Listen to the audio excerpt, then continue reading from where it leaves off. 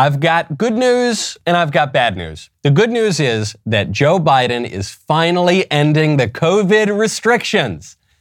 The bad news is he's only ending them for illegal aliens who are trying to break into our country. Law-abiding American citizens still need to muzzle up, at least on public transportation, where the CDC has reportedly decided to extend the federal mask mandate for just 2 more weeks. Just two more weeks. Where have I heard that one before? At the same time, Joe Biden is officially ending the Title 42 public health authority, first invoked by President Trump, that allowed immigration officials to turn away illegal aliens and send them back to their native countries relatively quickly compared to the rest of our system.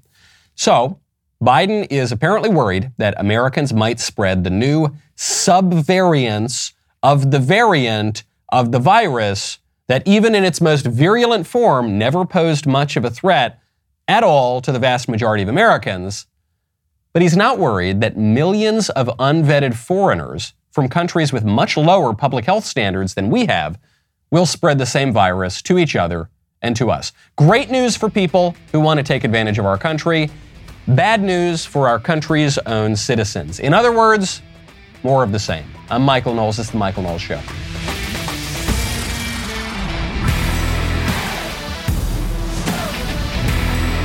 Welcome back to the show. My favorite comment yesterday is from Moose Chuckle, who says, I grew up poor. When I turned 18, I moved off, worked my derriere off to go to college. That's not the word he used. I just cleaned it up a little bit. And I made a life for myself. Now I'm glad that my kids will have the same chance that I did, that is to grow up poor. That's true. That's really looking at the bright side of things. Every storm cloud has a silver lining as we seem stuck like it's Groundhog Day. 2 weeks after 2 weeks after 2 years later, here we are again. Nothing changing. Here to help me make sense of this, because we do not merely want to be pyromaniacs in a field of straw men. We want to hear out what the other side has to say and hear the best arguments for what seems to us to be absolutely absurd kind of policy. So we're very happy to be joined by Jen Perlman, who is an attorney, an activist, a former congressional candidate in Florida's 23rd Congressional District, and right now the force behind the Generational Change podcast. And I love me a good pun. Jen, thank you for coming on the show. Thank you for having me. So, Jen, this is our first time meeting. We haven't really spoken before. I don't know where you stand on this issue. Frankly, I don't know where the majority of Democrats stand on this issue. But it seems to me, 2 years later, 2 years, now more than 2 years, after 2 weeks to slow the spread, isn't the COVID stuff over? Can't we move on and take the mask off and go back in public and just live our lives? Well, I have. You're not going to get that much of an argument from me. I'm pretty vehemently opposed to mandates in general. I think that the policies for COVID from the beginning have been based on 2 things, fear and profit. And neither of those things are reason. And that's generally how I like to go about policymaking, is through reason. And that's not how it's ever been handled. So I totally agree with you. Do you think that view, because I've heard other left-wingers say this, though it seems to be maybe a minority view on the Democrat side, just knowing the party, do you think that the majority of Democrats are with Biden on this and keep locking down and keep wearing masks, or do you think they're ready to move on? Okay, so when you say the majority of Democrats, okay, that's a very interesting thing, because technically I'm one. I'm registered as one. I live in a closed primary state, so I have no option for myself. But I don't agree with them. I don't support their policy. I don't like Joe, and I don't think the majority of people do.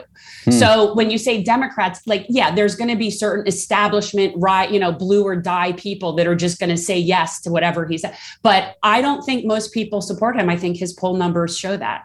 I think you're right about that. I mean, the poll numbers are in the doldrums, and it's not just true of Biden, it's true for the entire administration. Kamala's down at 35% or something right now. Buttigieg has been there around the whole time. He was the next one they kind of wanted to make happen. So then, good luck with that. Good luck. Yeah, I agree with you. I don't think he's going anywhere. So then what does that mean for the party? Because I don't think that your anti-establishment, anti-Biden perspective is particularly fringe in the Democrat Party. If you look policy after policy right now, it would seem to me that the majority, or at least a huge number of Democrats, really don't like what Biden is doing.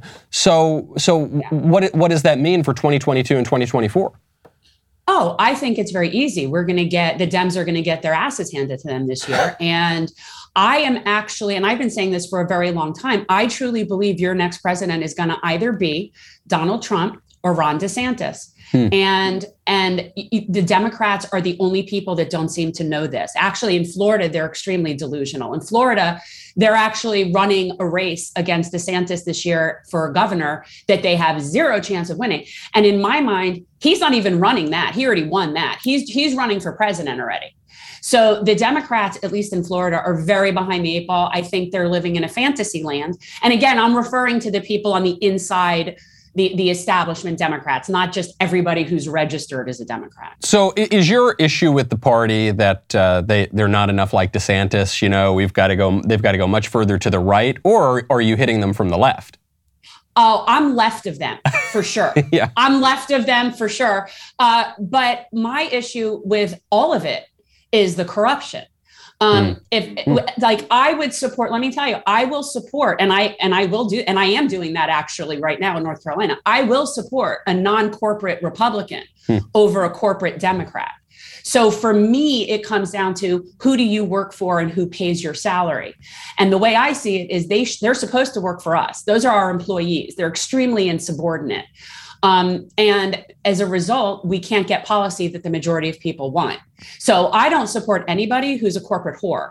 And that goes for both sides of the aisle. I remember a lot of my friends in LA, some of whom were pretty prominent left-wingers, actually. Before 2016, they said, if the Democrats nominate Hillary, she's going to lose. I won't vote for her.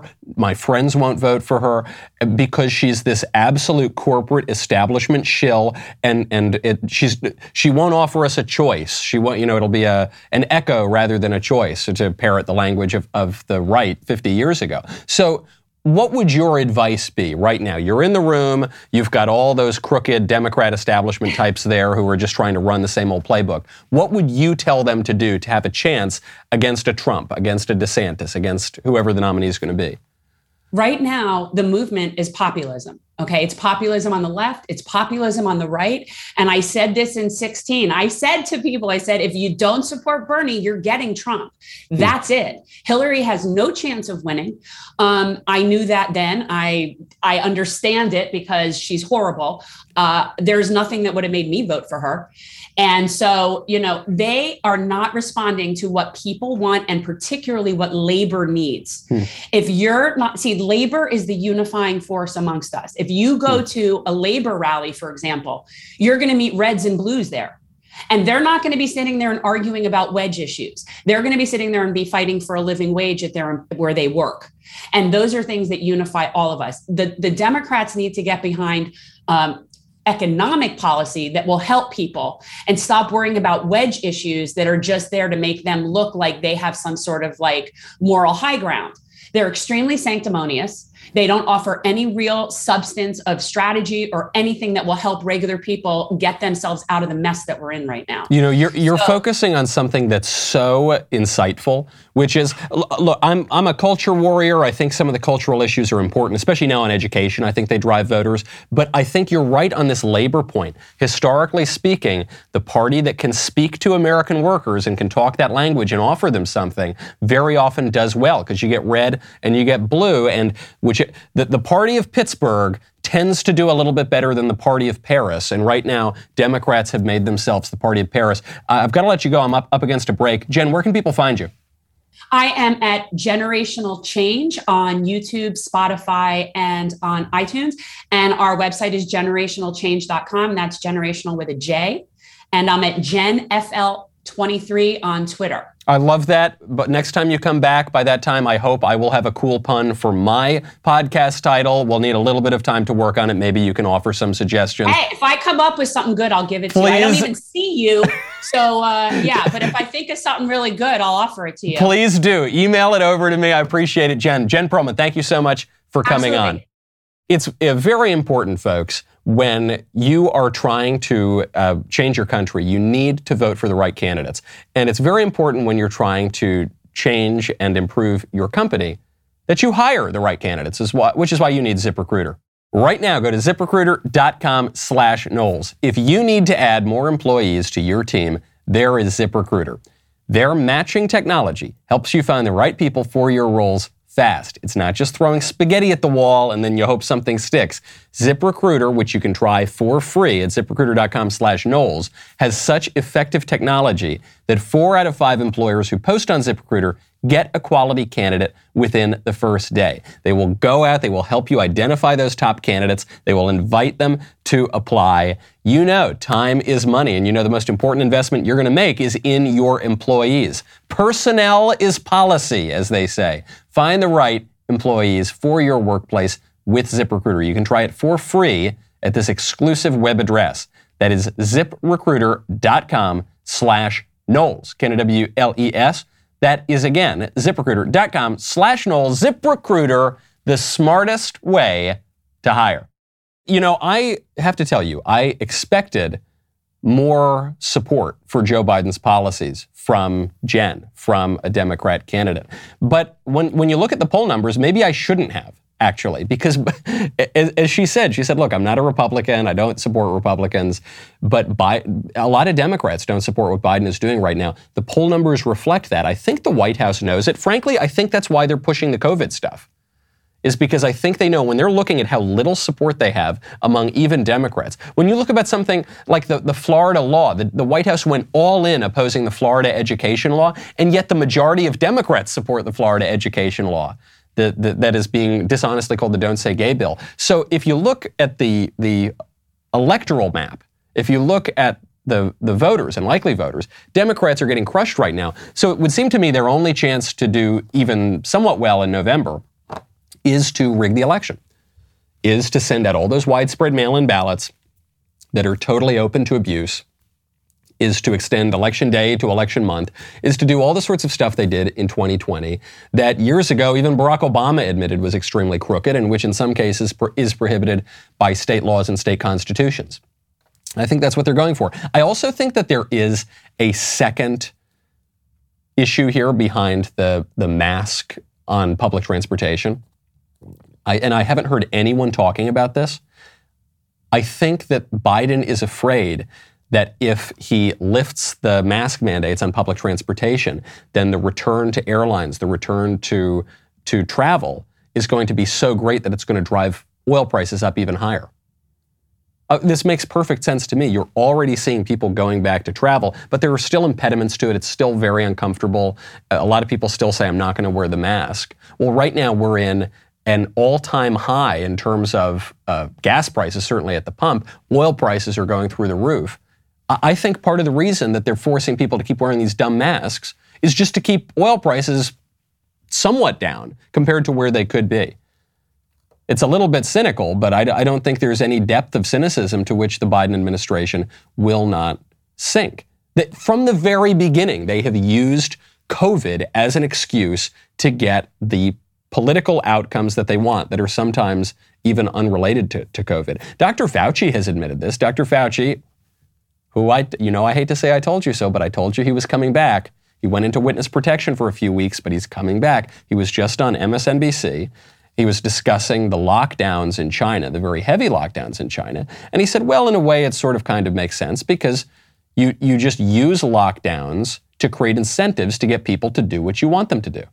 China has a number of problems, two of which are that their complete lockdown, which was their approach, a strictest lockdown that you'd never be able to implement in the United States, although that prevents the spread of infection. And remember, early on, they were saying, and I think accurately, that they were doing better than almost anybody else. But lockdown has its consequences. You use lockdowns to get people vaccinated so that when you open up, you won't have a surge of infections because you're dealing with an immunologically naive population to the virus because they've not really been exposed because of the lockdown. So many things that Dr. Fauci says here are so revealing. One, he changes his argument for lockdowns. Remember, the original argument for lockdowns was you need to flatten the curve, slow the spread. The reason for lockdowns is so that you don't overwhelm the hospital system. You're still going to get the same number of people infected, but if you spread it out, you won't go over the capacity of the hospital system, so people won't needlessly die. That was the argument. They never made the argument, yeah, we're going to lock down so that we can force you all to take this experimental shot. They never made that argument, because if they made that argument, people would have said 2 words to them, and the words aren't happy birthday, and they would have ignored the lockdowns. So they said, no, it's about flattening the curve and not overwhelming the hospital system. Now Fauci completely changes his argument. No, it's actually about getting people to take the shot. Furthermore, when he says that America is not going to engage in a Chinese-style lockdown, he's saying it with regret. He's saying that kind of a lockdown could never work in America, but the Chinese were doing much better than we were. Much better. What they're doing is good. If only we could do that, but we have this damn democracy thing. We have this stupid constitutional system that prevents us from doing that. So he says, yeah, don't worry, we're not going to go where China's going. If only we could. Would that it were so simple. And furthermore, I don't believe him that we can't go where China's going. Dr. Fauci said at the beginning of all the COVID nonsense, he said, you're not going to see lockdowns. They're not going to lock down New York or Los Angeles. I can't even imagine them doing that. And then what do? They do that for a lot more than 2 weeks, that's for sure. And they're probably going to do it again. So nothing he says here is true or honest. All of it is deceptive. And you can't even believe what he's saying now because he's contradicting what he previously had said. The only thing I believe out of Fauci from that whole comment is that he views lockdowns and public health measures in general as major incentives to get people to do whatever sort of political policy he wants them to engage in.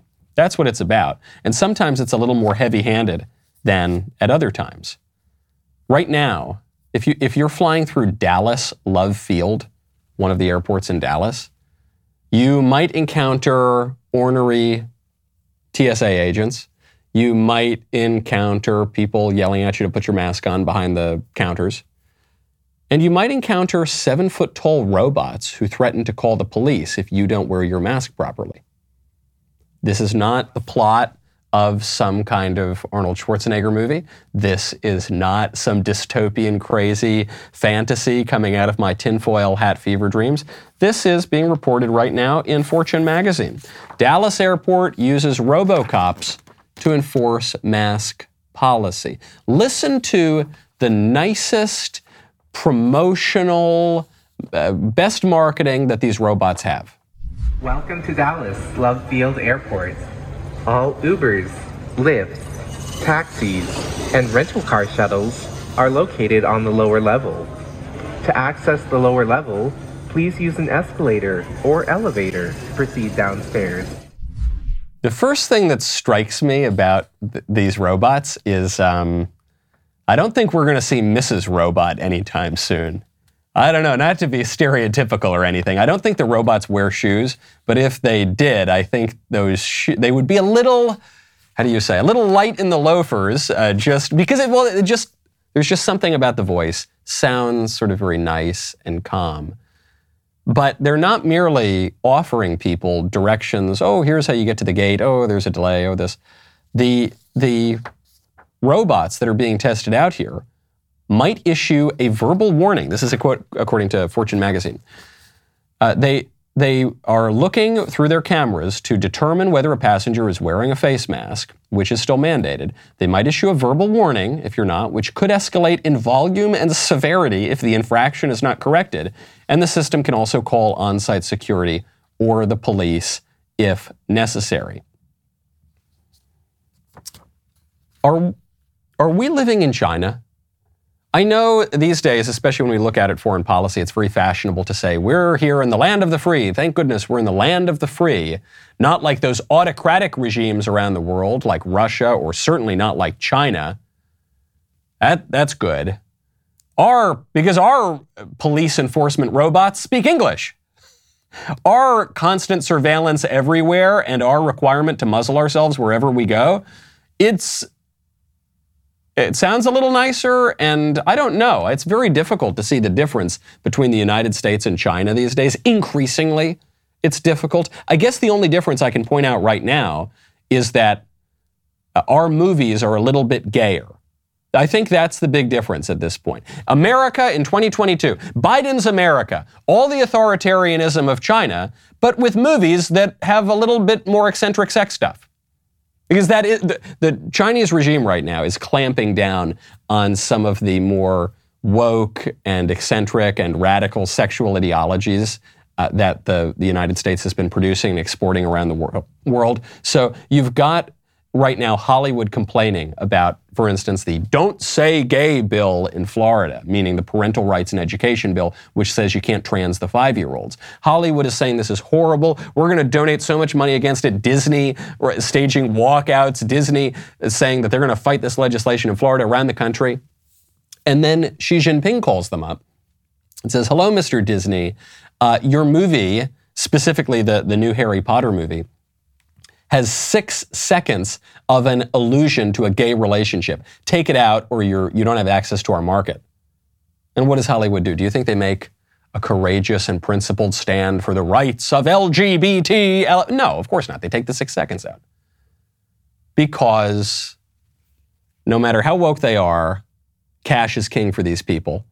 And whether they're red, whether they're blue, their real ideology is green. And so they take the money from the Chinese communists. And what you're seeing is exactly what we're seeing at the border, exactly what we're seeing on Biden's COVID policy. What you're seeing is greater care and consideration being given to foreign nationals than to American citizens by our own elites, by the ruling class, whether it's in the government or in corporate America. They have no problem with authoritarianism whatsoever. It's just that in America, they're going to make the movies a little bit more gay. If that's really all that separates us from China, that's really sad.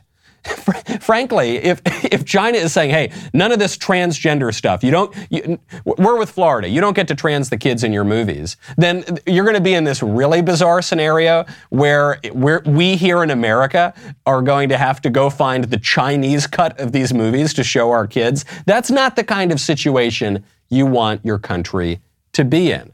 It's not healthy. When you want to feel healthy, though, I'd recommend you check out Super Beets. Right now, go to superbeets.com/Knowles. This is the new way to start your day, and you're going to love it. Super Beets Heart Chews, they are a tasty treat that gives you the energy you need, and that is good for you. No more afternoon coffees. Oh, should I have my 6th cup of coffee today? None of that. No more, what about my 10th energy drink? No, maybe I'll just throw a little candy in for a quick pick-me-up. No, you just add 2 delicious plant-based Super Beets Heart Chews to your morning routine to promote heart-healthy energy for your day without that caffeine crash. Super Beets Heart Chews, unique, clinically researched grapeseed extract, promotes heart-healthy energy and normal blood pressure as part of a healthy lifestyle. The grapeseed extract used in Super Beets Heart Chews has been clinically shown to be twice as effective at supporting normal blood pressure as a healthy lifestyle alone. Do more for your heart. Treat yourself with Super Beets Heart Chews. Right now, only for our listeners, get up to 45% off. 45, that's a huge number. Plus free shipping at superbeets.com/Knowles. This is their best offer available anywhere. We really appreciate Super Beets for supporting the show and for being a great product. So you should go check it out too. Superbeets.com/Knowles. Get up to 45% off. Superbeets.com/Knowles. These statements and products have not been evaluated by the Food and Drug Administration. These products are not intended to diagnose, treat, cure, or prevent any disease or condition. I don't want to play as many clips from The View as I do. I don't want to. I don't think The View matters that much. I don't think The View really shapes political discourse. I don't think it's the cause of political discourse, but I do think it's a symptom of it. The reason that I play clips of Joy Behar saying stupid things or Whoopi Goldberg saying stupid things is not because I think they're influencing a whole lot of people. Maybe some housewives in blue states. Maybe, I don't know. But it's because they are perfectly embodying the degradation of American political discourse. Just the other day, they were talking about this issue of sexual ideology and LGBT and the terrible, awful Florida law that says you can't lop off the genitals of little kids and you can't talk about transgenderism in a kindergarten classroom. Actually, the Florida law doesn't even say that you can't actually trans the kids. It just says you can't talk about transing the kids in certain classrooms. Vivek Ramaswamy's been calling it the Wait Till 8 bill. 9 years old, you can try to transgender them. But 8, it's too far.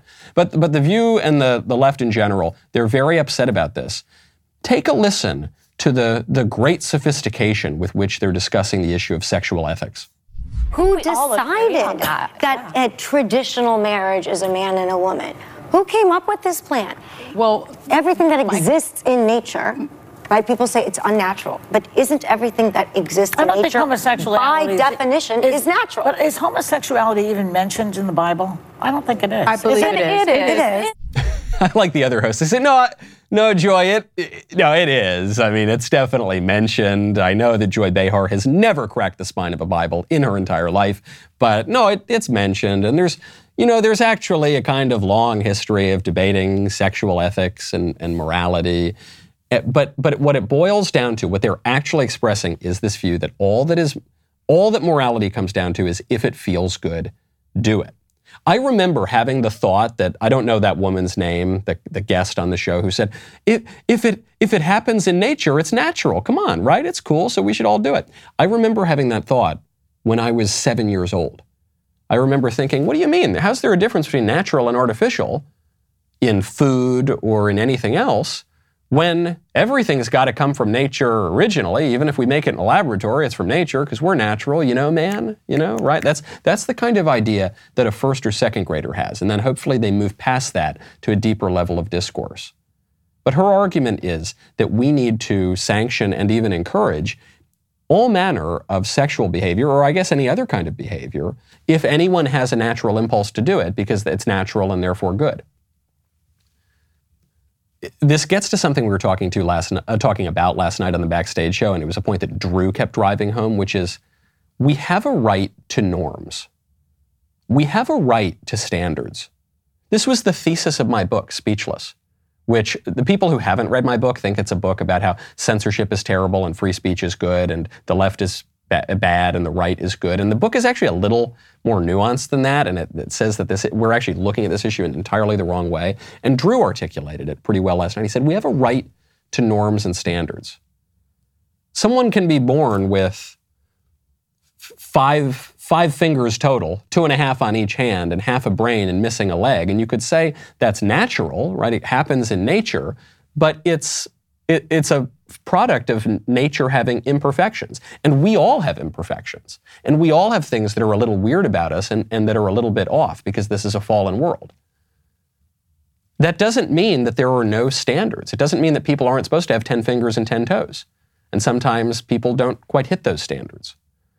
Doesn't mean that society has to completely throw out all norms and all understanding of normative behavior. We have a right to that. It doesn't mean that we're going to be really mean to everybody and throw gay guys in prison or attach electrodes to people like the libs imagine that Mike Pence does or something. But we are allowed to have norms. We are allowed to say men and women are supposed to go together and they're complementary, and that's at the center of human society because that's how we propagate the species and because men and women actually have something to offer to one another, not just physically, but spiritually and emotionally and all sorts of things. And that's good, and that's what I think we're still allowed to say that. What the Democrats who are upset about the Florida law are arguing is that we don't have a right to say that. And it's an area where the conservatives don't really have an answer to it. Because what the conservatives have said, what the Democrats have said is the Florida law is about not saying gay. And of course, the word gay doesn't appear anywhere in the Florida law. So then the Republicans are coming in and they're saying, well, you might as well call it the Don't Say Straight bill. We just want sex completely out of the elementary school classrooms. And it's mostly right, but it's a little bit wrong too, because if you're reading a storybook, if you're reading a fairy tale to 5-year-olds or 6-year-olds in story time class, that might involve a marriage. I think that's fine. I don't think that's awful, terrible indoctrination for a story that's read in kindergarten to be about a family. But I do think it would be wrong for the story read in kindergarten to be about a throuple living in Brooklyn. I think husband and wife with 2 little cute kids and a dog in the yard, I think you should be allowed to read that story. And I think transgender Sally marrying pansexual Jupiter and living in a co-op in Crown Heights, I don't think you should read that to kindergartners. I think I think we're allowed to have norms and to say this behavior is actually normal behavior and ought to be encouraged. And it doesn't mean that we're going to ostracize and be really mean to people who don't quite fit that mold, who don't want to do that, who don't want to live in that way. But we do have a right to our standards and norms, which are collapsing all around the world right now. That slippery slope that the conservatives were warning about for decades, that the libs always made fun of us for warning about, well, we're almost at the bottom of it. We're about as far down as you can go. There's a horrifying story just came out of Canada, out of America's hat here, which is important because Canada's a little further down the line on some of these crazy social policies, but we very likely will end up where they are. The headline is, "Woman with chemical sensitivities chose medically assisted death after failed bid to get better housing." This is a woman, she's 51 years old in Ontario. She says that she has severe sensitivities to chemicals, and she chose assisted suicide to kill herself because she was living in Salvation Army housing and she couldn't get an apartment where she wasn't smelling cigarette smoke or where she wasn't smelling other cleaning materials. And it was manageable before COVID, but then when the government locked her up at home during COVID, she couldn't get out. And what she complained about too was that during COVID, people were smoking more, people were cleaning more, so these chemicals were floating through the air. She was hypersensitive to it, and so she chose to kill herself. A lot of people are focusing on how awful it was that she couldn't find better housing because she had this medical condition. It's worth pointing out this medical condition probably doesn't exist. This idea of a hypersensitivity to the smell of chemicals. There is no scientific evidence that there's any such thing. It's not really a firm medical diagnosis. There's a similar pseudo-medical condition called electromagnetic hypersensitivity. It's actually the central plot point for the first few seasons of Better Call Saul, the spinoff of Breaking Bad. It's not, if not the central plot point, it's a very major plot point to it, that one of the characters thinks that he has a hypersensitivity to electricity, but he doesn't really. It's really a mental condition.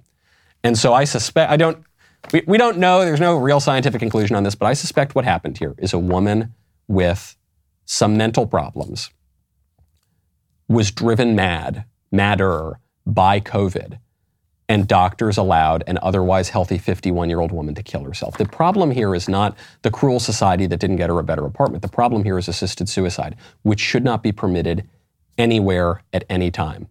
Because when it is permitted, and this is the perfect example of the slippery slope, I think the act is wrong in and of itself, and should not be permitted. And if people have the worst, most terrible conditions and in a lot of pain, you can give them pain medication, you can give them palliative care, but you should not be allowed to kill yourself. It's disordered and it's intrinsically wrong. But the slippery slope is a big problem too. The minute they legalize these things, especially in Europe and Belgium and the Netherlands, all of a sudden it wasn't just the most terminally ill who have days to live. All of a sudden then it was people who have emotional problems. It was people who actually changed their mind, but they were killed anyway. It was kids. Some kids now, teenagers, are allowed to kill themselves like this. This is the sign of a truly sick society. And unlike electromagnetic sensitivity or chemical sensitivity, this sickness is real and we can measure it, and it's getting worse. If there's one thing we can be sure of, it's that Disney is screwing up. They're screwing up our kids and they're screwing up their own company, by the way, which is why the Daily Wire is investing $100 million into creating a platform for kids, just to entertain them, to give them our basic values, basic norms, but we're not putting political message first, okay? We're putting entertainment first. And we've hired the VeggieTales writers to help create our first two children's shows, Chilla Time, about a family of homeschooled chinchillas, and Doodles with Noodles, that centers on a man and his puppet giving drawing lessons. I could probably use them, giving my painting abilities. In order to change the culture, you got to make the culture. And Daily Wire is making the culture. Thing is, we need your help. Today, you can head to dailywire.com/subscribe. Use code BUILDTHEFUTURE for 45% off your membership. The offer ends today. We've never offered something like this, 45% off, but we need it. We need your support more than ever. We're so appreciative for your support so far. It's allowed us to do what we've done and break the mold and really, really grow. We need your support. Head on over, subscribe right now. We'll be right back with a lot more.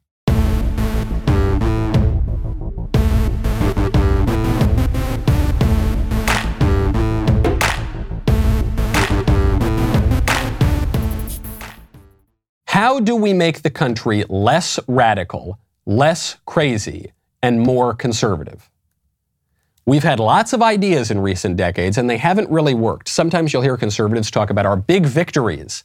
Oh, we've had big victories with the judges and the courts and on policy. Have we? Because now we're transing the kids. So it seems like we've lost every single battle. It seems like marriage has been completely redefined and the family has been cracked. I hope not irreparably, but possibly.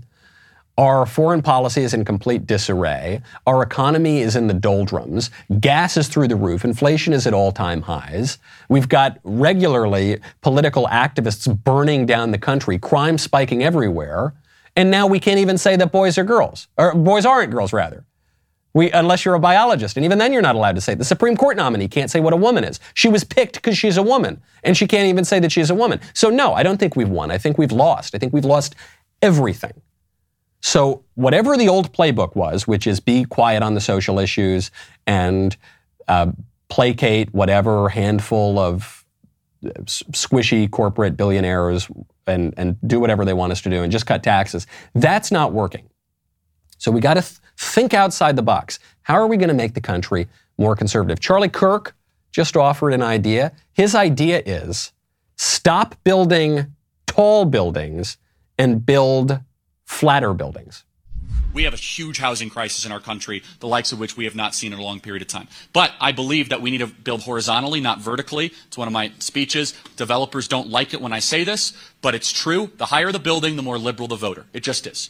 So, and if you are, the closer to the ground you are, the more conservative you are. We should encourage people to spread horizontally and not vertically. Look at Denver. The higher the high rises, has Denver become less free or more free? It's become a dystopian nightmare. You guys know that. Now you might say, Charlie, that's a correlation or the causation. Think about it. If you're on the 32nd floor renting, not owning, if you're not in the weeds and in the yard and understanding what it takes to grow food and to maintain the land, are you going to be more or less likely to actually be a conservative?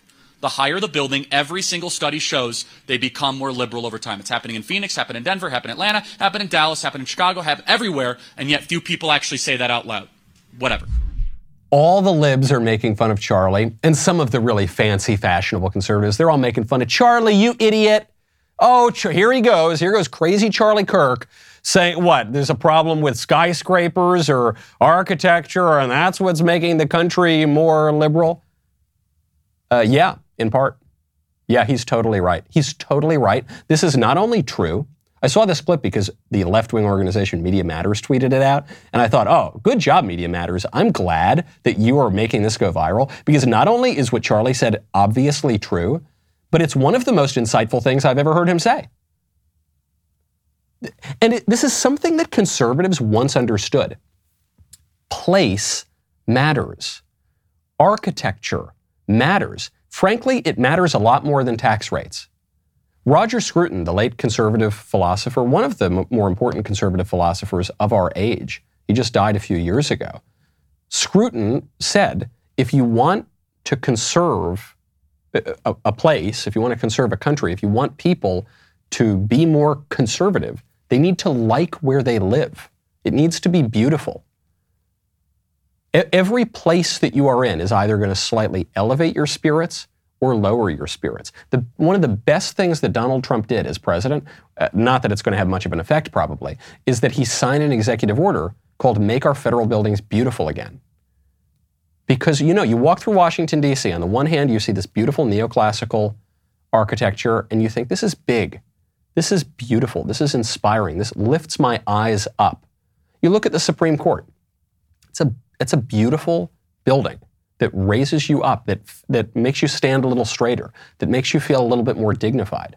And then you look at, I don't know, the African American History Museum or the Native American History Museum or any of these modern buildings that are ugly, or even beyond those sort of monument type things on the mall. You look at just the office buildings that were built in the 60s, 70s up until the present, and they're soulless and they're ugly and they're brutal and they lower your spirits. It's like the difference between you come into New York, but they actually just fixed up Penn Station. It's a lot nicer now. But before they did that, you come into New York and you go into Grand Central, and that's on the east side. You walk in to the Grand Central train station and you feel big. You feel like you're in the city. You feel like you're if you can make it here, you can make it anywhere. You come into Madison Square Garden, right? You're underneath Madison Square Garden in the Penn Station that that they had after they knocked down the beautiful old one. You feel like a rat running through a maze. You don't feel dignified. You feel dirty. You feel low. You feel small. This is a really important point. I hope conservatives get it. Edmund Burke, who was considered the father of modern conservative thought, he was an aesthetic philosopher.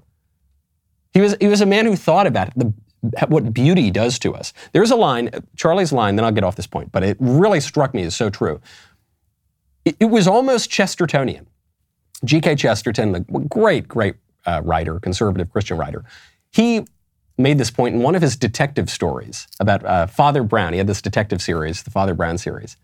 And he puts in the mouth of Father Brown this statement: "I think there's something rather dangerous about standing on these high places, even to pray. Heights were made to be looked at, not to be looked from. Look at that blacksmith, for instance, a good man but not a Christian, hard, imperious, unforgiving. Well, his Scotch religion was made up by men who prayed on hills and high crags and learnt to look down on the world more than to look up to heaven. Humility is the mother of giants. One sees great things from the valley, only small things from the peak. I knew a man who began by worshiping with others before the altar, but who grew fond of high and lonely places to pray from, corners or niches in the belfry or the spire. And once in one of those dizzy places where the whole world seemed to turn under him like a wheel, his brain turned also, and he fancied he was God. He thought it was given to him to judge the world and strike down the sinner. He would never have had such a thought if he had been kneeling with other men upon a floor. But he saw all men walking about like insects. He saw one especially strutting just below him, insolent and evident by a bright green hat, a poisonous insect."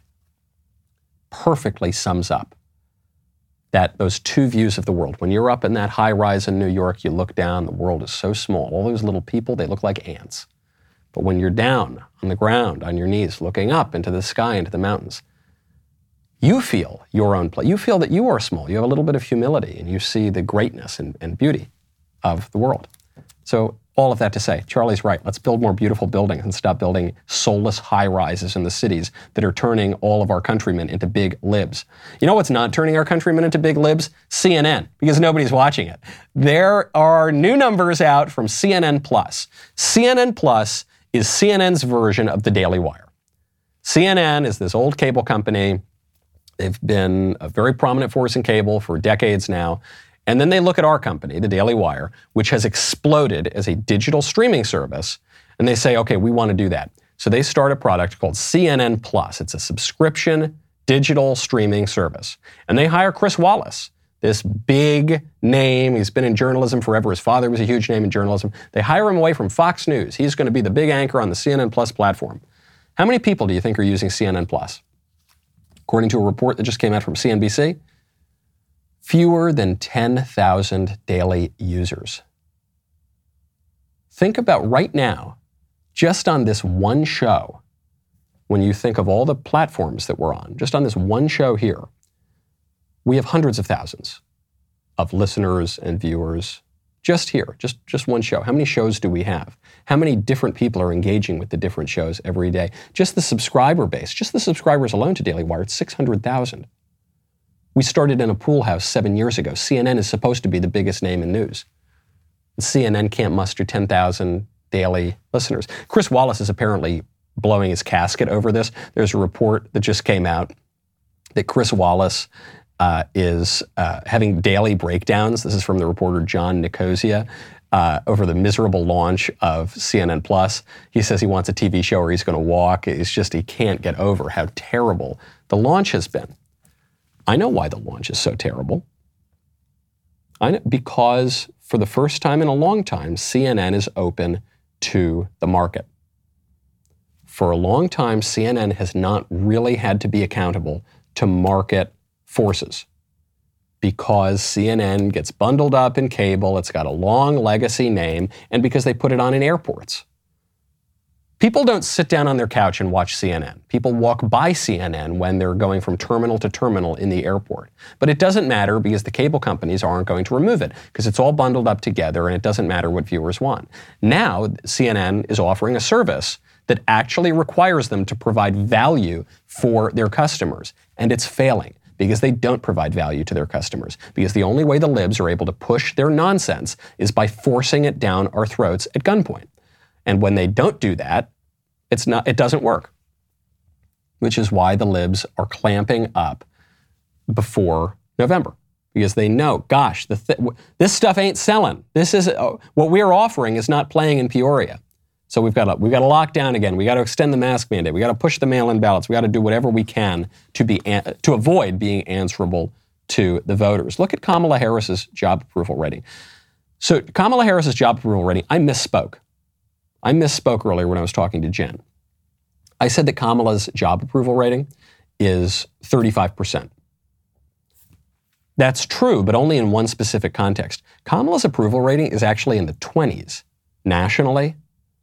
The 35% number comes from California, Kamala's state that she represented in the U.S. Senate, where she was the Attorney General. Kamala's approval rating is 35% in one of the bluest states in America. That's not according to some right-wing poll. That's according to the Berkeley Institute of Government Studies. Berkeley, it's the most left-wing place of any campus, just about. 35% approval for Kamala, 45% disapprove. So what are they going to do? They've got to bring back COVID. COVID is going to help them. COVID is going to help them on oil prices, very possibly. And more importantly, COVID's going to help them at the ballot box. So they've got to bring it back. What they are selling, people just know is not true. There is a news story. I'll leave you on this note today. There's a news story out of Metro. Headline is, pull over if you're driving, sit down. Headline is, ex-soldier exposed her penis and used wheelie bin as sex toy in public. There it is, I'm not making that up. The story is tabloid fodder enough. But then there's a scandal on top of the scandal that the tabloid is using her to refer to him. I think it's pretty clear that it's him. Ex-soldier is using her penis. Is she now? Is that the case for her? No. And people just know it's bonkers. This is how I feel about squishy Republicans. I'm all for building coalitions, and I get it. A lot of people are to the left of me, but we can maybe still form coalitions. The transgender thing is a line in the sand for me. If you've got a Spencer Cox or an Asa Hutchinson or these squish Republican governors who cave on the transgender issue, Spencer Cox now using preferred pronouns, you're out of my party. You're out. And I think this is true for a lot of voters, not even just Republicans, but normal Democrats, normal people in the middle.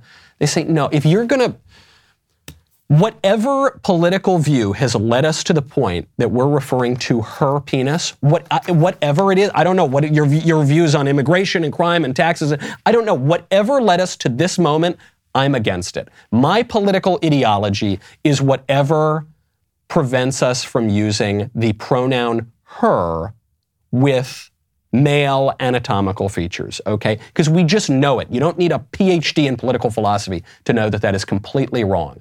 And the voters know it about what the Biden administration is selling. It's why they don't have a lot of support right now in that administration, and it's why they're trying to clamp down on our rights to express our views, because it's the only way they're going to hold on to any power. I'm Michael Knowles. This is The Michael Knowles Show. See you tomorrow.